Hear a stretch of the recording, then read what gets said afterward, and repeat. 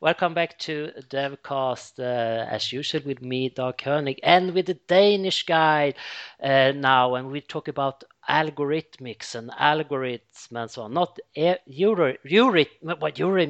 what's called what's the English pop group? Yeah, Eurythmics. Eurythmics. Yes, Yeah. and Rasmus Amundsen I have Yeah. on the phone. Hi there. Hi. And I found you on Pluralsight, and that's really like seeing courses and discover new subjects on Pluralsight is really great. And I Yeah, it's discovered a great you place.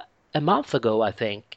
Okay. And you had the topic was a bit standing out. It was not the topic about C sharp or not the topic about Node.js or the Mm. mean stack or something. It Mm. was about algorithmics. And Yeah, it's yeah. I thought about a lot about. I have wanted to do a Pluralsight course for some time, and I thought quite a bit of what should it be, and one of my passions is algorithmics, and we can talk more about what that is. But it has struck me that often when you talk about algorithmics, there is a tendency to consider it or perceive it as a kind of academic discipline, and that I would really like to try to introduce a more practical way of considering algorithmics because it's very useful even for the everyday programmer. So that was my main objective with the course. yeah, and I have a picture in front of me when I hear the word algorithmics, and I see the book of what's the name of the guy called Knut? Yeah, Knuth, Yeah, old Donald Knuth, yeah, the legendary yeah, Garth of. yeah, and it was too hard for me and too thick. Yeah, of course. Yeah, there is a ton of math in his amazing work, by the way. And but that was not, or the math part was not what I wanted to focus on. It was to try to understand the main point of how to do stuff efficiently and how to store data efficiently, and yeah, how to measure and predict performance. Yeah, in robust way, so that we are not depending on execution environment and so on. So it was, yeah, an attempt to introduce the more intuitive and general strategies rather than going specific to specific points or specific topics. Or yeah, But before we dive into that, who are you, Rasmus? yeah. I mean, great question. So, well, I'm a PhD in computer science, and then I have done some work in different disciplines. After the PhD, and during the PhD, I focused on algorithmics and databases and yeah, handling data efficiently in databases and data mining. And then I made a spin-off from this PhD where one of my research projects was about vertical partitioning in databases, which is roughly speaking about slicing database tables vertically in order to get rid of dead weight data that you're not using that often. But many times that is done on a more or less guess basis, but I wanted to do it on base of knowledge and yeah, mathematical models. And yeah, then I've had different developer positions, and currently I'm sitting as an architect at a company called NNIT. So yeah, I've been around. Great. How old are you, if I Uh, may ask? I'm 38 Oh, for a 30. moment, yeah, turning Oh, 30. you're very young. Thank you. I'm 10 years older than you, so Wow. Okay. yeah. Still young. Yeah, okay. I hope so. I hope so. So, algorithmics, you talked first about measuring, and thought that was rather interesting. And how do we measure that we have an efficient algorithm? And you Yeah. talk about, of course, when I think about measuring, I think about the stopwatch. Yeah. The- But actually, the stopwatch is there's nothing wrong with the stopwatch. The thing is that when you're using the stopwatch, you're getting a measurement of a specific execution for a specific input. But then we could ask some questions. What if the execution environment changes, and what will the execution time be if I provide this algorithm or this program with another input? And there's another requirement. There's another thing with this stopwatch method, that is that in order to use the stopwatch method, that is that the subject of the program has to be implemented. So you can't really, if you have an idea on paper or in your head, you can't really say how long time will it take. And there's really no way of comparing it to another strategy, an alternative strategy, just by measuring with the stopwatch. And So the other measurement that you are talking about is counting the number of instructions. yes, then we could do something like counting the number of instructions in that program that we are intending to implement or have implemented. So this is the main idea, the main concept. So if we have a complete expression for the number of instructions, then we can, if we say that it takes a given time to execute a given instruction, then we can just summarize the number of instructions and multiply with this per instruction time usage, and then we'll have an estimate for the total execution. So the basic idea is to come up with an expression that as input takes how many elements are we going to operate on, and then have an expression saying how many instructions are we going to execute in order to solve our problem or to finish.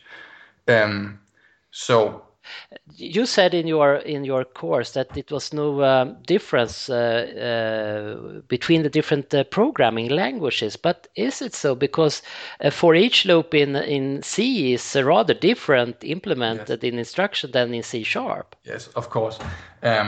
So there's this thing about constants that you may have heard of.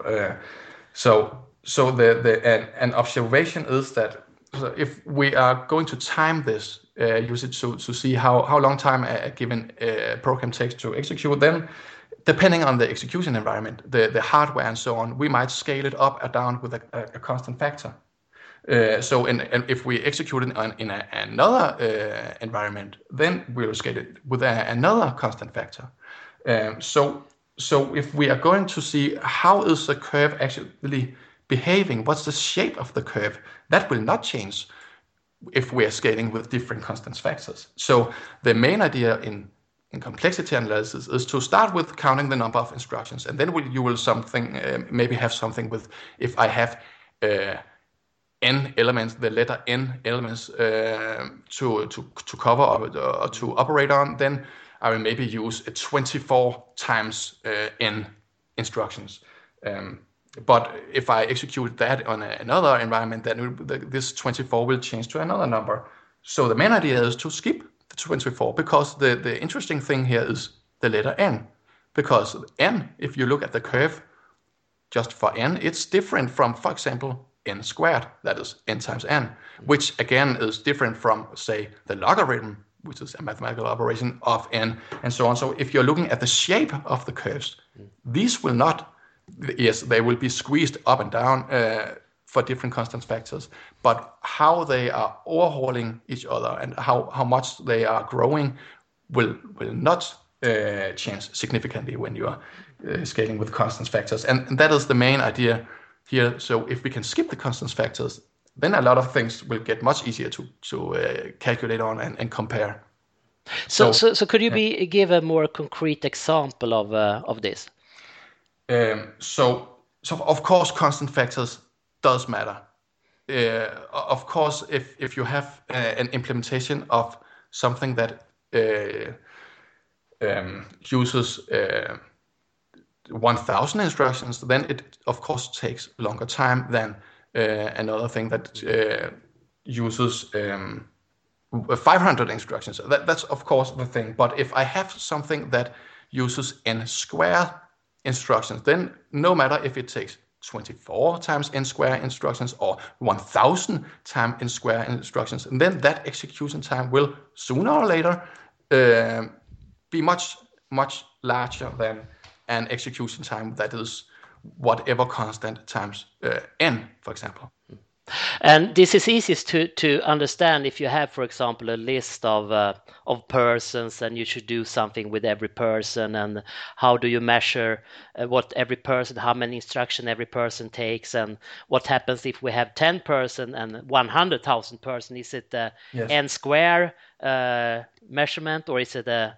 Can you explain that? Oh yeah, okay. So if we are, for example, building if we have a typical pattern is that we are having an outer loop traversing a number of elements, and then we are inside this outer loop building a collection, and then we are adding these elements to that collection depending on what we want. If we want all these elements in that collection to be unique, then we have to ask that collection each time we are adding a new element, does this element exist in this collection already?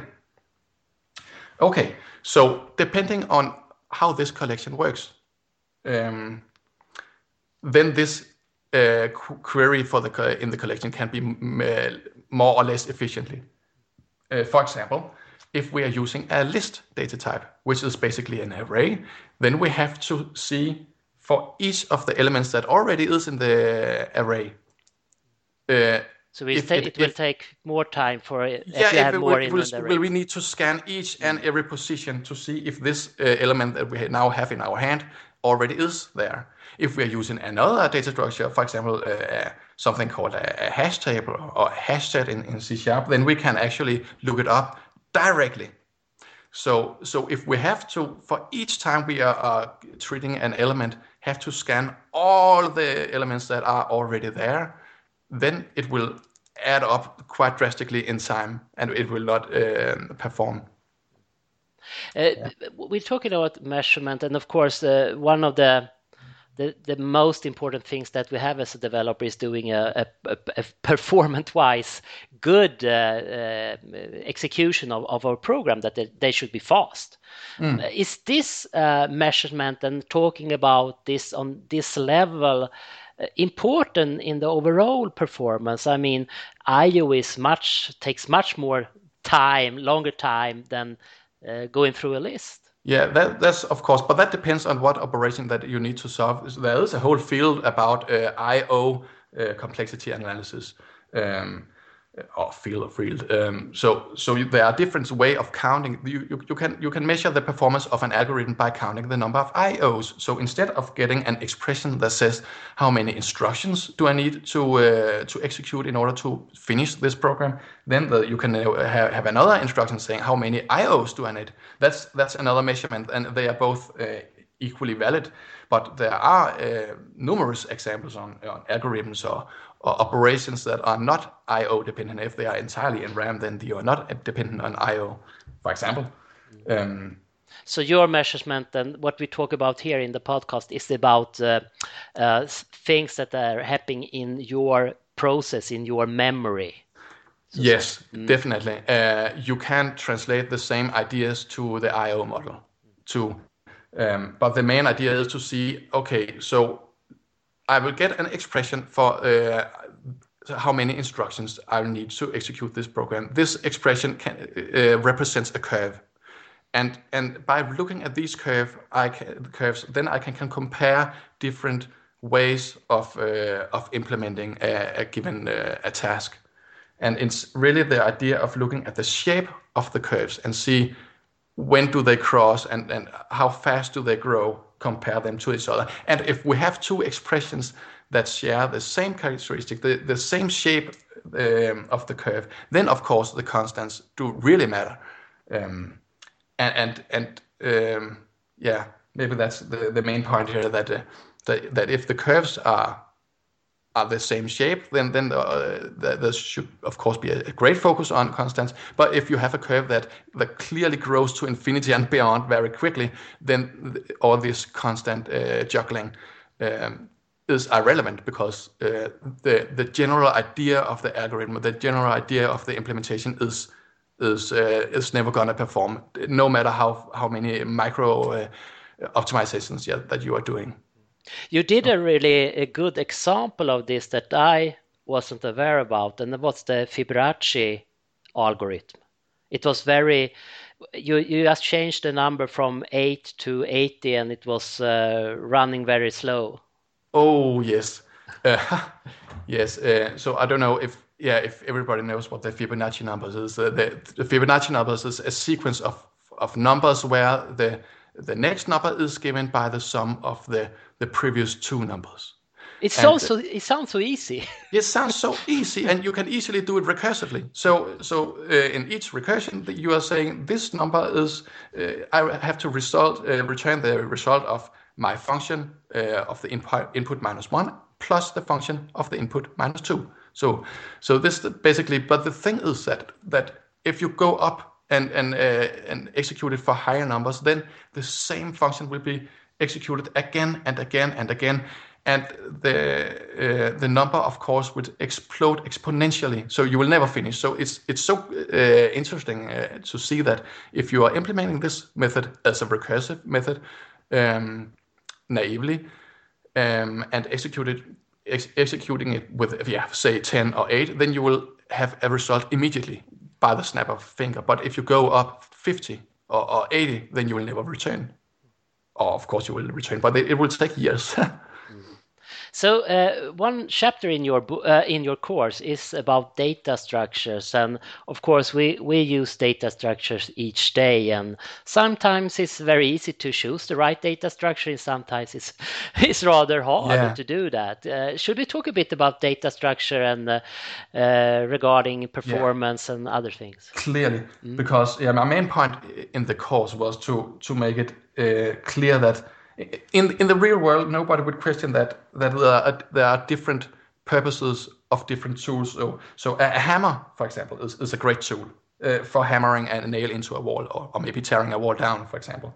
A knife is also a great tool for slicing a tomato, but a knife is not particularly good at hammering, and a hammer is not particularly good at slicing tomatoes. So in the real world, nobody would question that there's something you would never use a certain tool for, and there's something that a certain tool is like built for.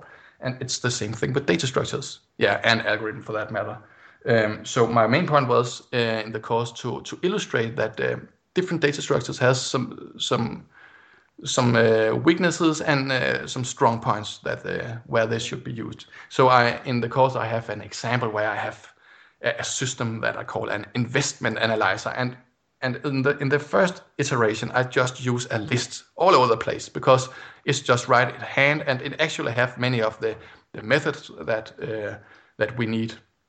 The thing is that the way we need these methods is not particularly efficiently implemented as in the list data type. So in the course, I present a given data structure, and then we try to change just the data type in this example system to see what happens with performance. I think we go from we increase the performance with a factor of more than 200 if I do not remember wrongly. So choosing the right data structure can have a significant influence on performance. Yeah. And one data structure that you talked about that I'm not so familiar with is the priority queue. Yes. Of course, we understand the normal the dynamic arrays, usual arrays, Yeah. hash tables, and linked list. I understand that, but priority queue. Yeah, priority queue. So sometimes we need to we are receiving a bunch of stuff, but we will need to retrieve them in order. So instead of having to, for example, put them into a list and then sort the list and then get the minimum element, or traverse all elements in the list and then find the minimum element, then this priority queue will internally organize the elements so that we can retrieve them in correct order, either by continuously getting the minimum element that is still in the list, or in the priority queue, or the maximum element. So a priority queue is a collection that you are putting elements in arbitrary order into it, and then we are retrieving the minimum or the maximum element very efficiently. So and that comes in handy. Yeah. So how do you have any good recommendation how I should choose a data structure? Should I just Yeah. test, or should Yeah. So I the count the thing, instructions, or no, the thing is that I think where you need to know what you are actually trying to solve. Um, and what the benefits and the weaknesses is of each data structure. So in order to know which tool to use in the WeRel, we need to know how a hammer functions and how a saw functions. So we need to know what is it actually meant to do. And there's actually no other way than, I think, to try to understand just on an intuitive level, how does it work internally? What is it good at? And I try to describe that in the course. But yeah, so the list data type, we know that we can access a given index very efficiently um, in order to um, yeah in order to find a given element in a list. That's not efficiently. That is depending on what kind of element we want to find. That can be very efficient in the priority queue if we want to find the minimum or the maximum element, or in a hash table if we have a value and we would like to see if this value is already present or not. Then we can look it up very efficiently in a hash table. uh, because of the way hash tables work. We can talk about that if you want.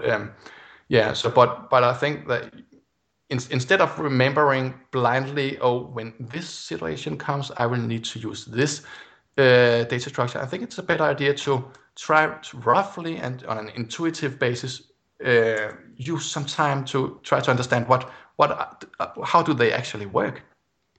Mm. Yeah, I think And so.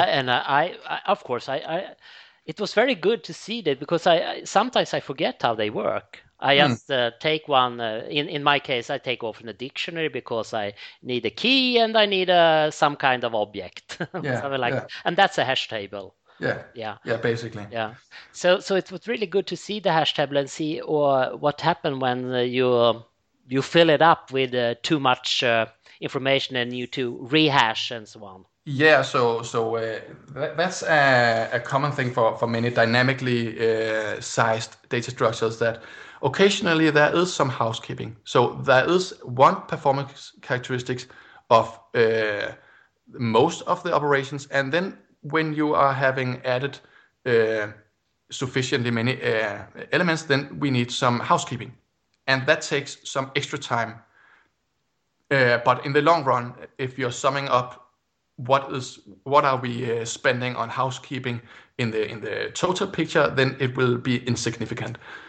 So that's a main idea when defining or constructing a new data structure, that it is okay to have occasional housekeeping, but the housekeeping should not, in the total run, uh, contribute to a significant part of the execution time. It should be insignificant in the total run.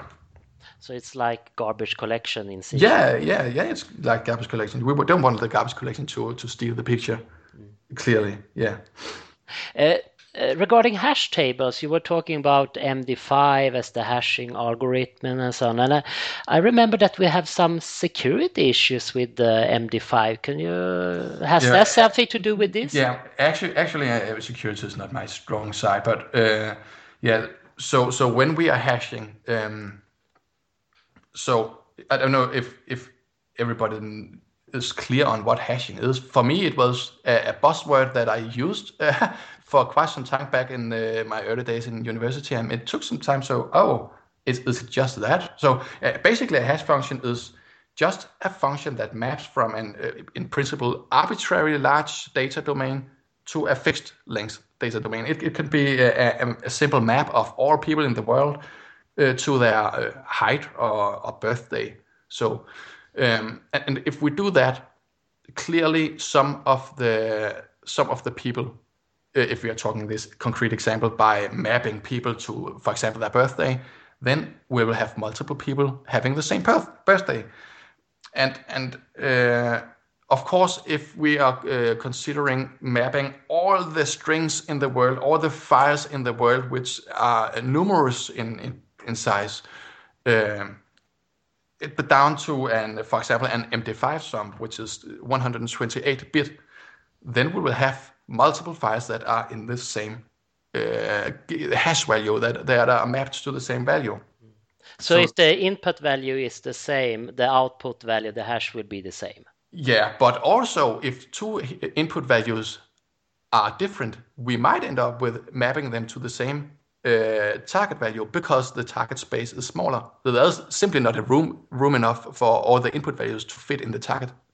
But that's okay. For example, if we are just in this people example, if we are just choosing two people arbitrarily, then the chance of them having the same birthday is very small, and then that may be okay. But the more people we add, then the chance is higher to have a collision in this target space. So this is where the need for a target space to be sufficiently large.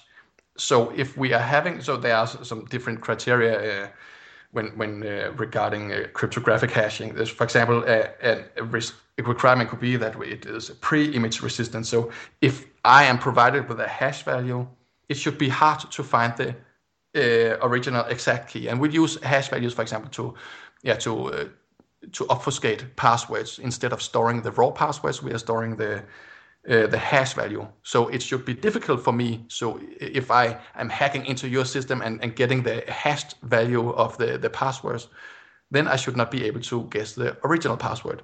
And also, it should also be hard to find another input value that could give the same hash value, because if we are in our system just comparing the hash value of this password that is provided, and if this value is identical with that value that we have stored, then it doesn't matter if the original input value is something different, as long as the target the mapped hash value is the same. So yeah. Okay, and what was the problem with MD5? Yeah, as mentioned, I'm not an expert in security, so yeah, I don't know that. Okay, wasn't it something that it was easy to, in some way, predict the hash value or something like that? Yeah, maybe it was something. It might have been something with this collision. It's normally something with collisions. So normally, you would like to have that. So it's fun to say. Of course, there are collisions in the target space. But if I pick an arbitrary subset then of the input values, then I would like them probably to be evenly distributed in the target, even independently of which input values that I choose. So if there's a high probability that if I choose a certain characteristics of input in the source space in the original inputs, then there's a high probability of collision. That would clearly be a problem. Yeah. So when I do a dictionary, then a dictionary object in C#, how do I know what kind of hash algorithm is used underneath? Yeah. Well, you're looking at the implementation of the in the program. You well. So we don't have that some description of that, or I don't know if it's actually described. I googled it once and I found a description, but I don't know if it's described. But normally, in everyday programming, I think it's very rarely that we have to adjust the hash function, because it's in my experience that most of the time in everyday programming tasks, the built-in hash function is sufficiently good at distributing values evenly in the target space and so on. So normally I have not experienced that it's necessary to find another hash function. Now we have talked about data structure, and we need to go further. And you are talking about two things more. You're talking about more about algorithm. Sorry, and complexity analysis. I'm a bit tired today, I think.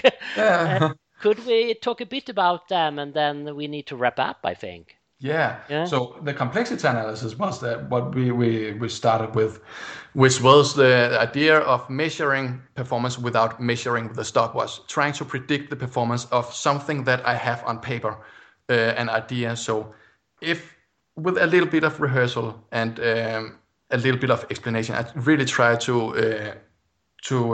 explain it in the course, the main idea of this complexity analysis. Then we can just by seeing on an idea on paper, then we can have a pretty good idea if this will perform well, if it will scale well when we get many elements or many data entities to operate on, or if it will perform badly.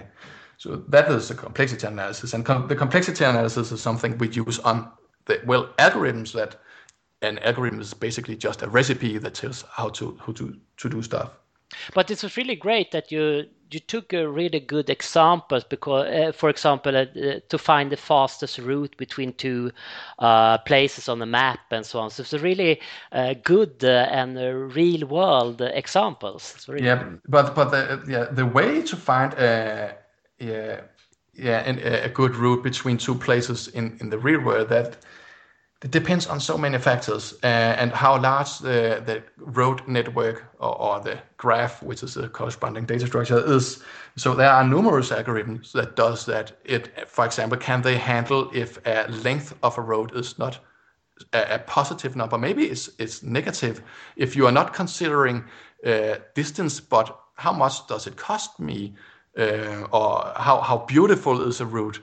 Then I could say that this route is something I would really like to avoid, and that is a negative number. And maybe I will get paid for taking a specific route, and then I will get So depending on what we are measuring, you can have positive and negative numbers on these roads, and depending on how that is, you should choose different ways of doing that. But yeah.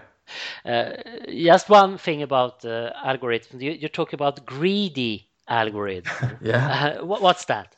Yeah, the greedy algorithms is, I would say that is the immediate algorithms. And a greedy algorithms takes whatever is best at the moment, and then we go that way. For example, I could see regarding routing, if I need to go from Copenhagen to Stockholm, for example, and I will need to take the shortest route there. Okay, so if I'm in Copenhagen and at a specific house, what is the shortest road from here? And then I would just choose that, disregarding that it might go in the opposite direction. And of course, doing that will not necessarily lead me to the optimal solution. But in some cases, a greedy algorithm will find an optimal solution. And many times a greedy algorithm is very easy to invent. So if I need to solve a problem, so of course it can be easier to understand that I will just take whatever is best at the moment, and then I'll make another iteration, and then I'll choose whatever is best there, and then I'll make another iteration and choose whatever is best there. I will not necessarily end up with the best solution, but it's a way to do to at least go somewhere. Yeah. So the greedy algorithm it's a greedy approach. That takes whatever is best. I'll take that. How is it with when we're talking about now? We're talking about how do you do your best coding and so on. And when we talk about that, we also often talk about patterns, different kinds of patterns. How do this relate to that? Yeah, we had a little chat and an email about what to talk about here, and you wrote about that, and I thought about it. So I see more patterns like a structural thing, or you can have structural patterns that say how to organize things, and then how to we have the visitor pattern and the double dispatch and so on. But I see algorithms as it's a recipe that takes some input and delivers some output. And I don't know if all patterns, software design patterns, fit in that category. That they all operate on input and deliver some output. And I think they are not necessarily related. But some patterns will traverse a data structure. And of course, you can use a pattern to implement an algorithm. Yeah, of course. And then when you are implementing an algorithm, then of course you will have to think about how are we actually going to access the different data elements, and based on that we will choose the different data structures. Yeah. And I must say, it was really in your course at Pluralsight, it was really good that you have a coding example for every example, every patterns that, not pattern, every algorithm is really, really nice. And in my fingers starting itching. It really wants Oh, to okay, great. Yeah, but I really wanted to get away from this consideration that algorithms and data structures are mostly useful for academic and research. It is so useful in everyday programming, and I hope to have shown a bunch of examples of that in the course. I really think that you have done. So thank you very much, Rasmus. Rasmus, yeah, thank you for Rasmus. having me, Dane. And if you have an account on Pluralsight, I really recommend that you search for Rasmus on that and see his course on algorithmics. So Introduction to algorithmics. yeah, thank Yeah. you very much, Rasmus. See you. See you. Great. Great. It was great.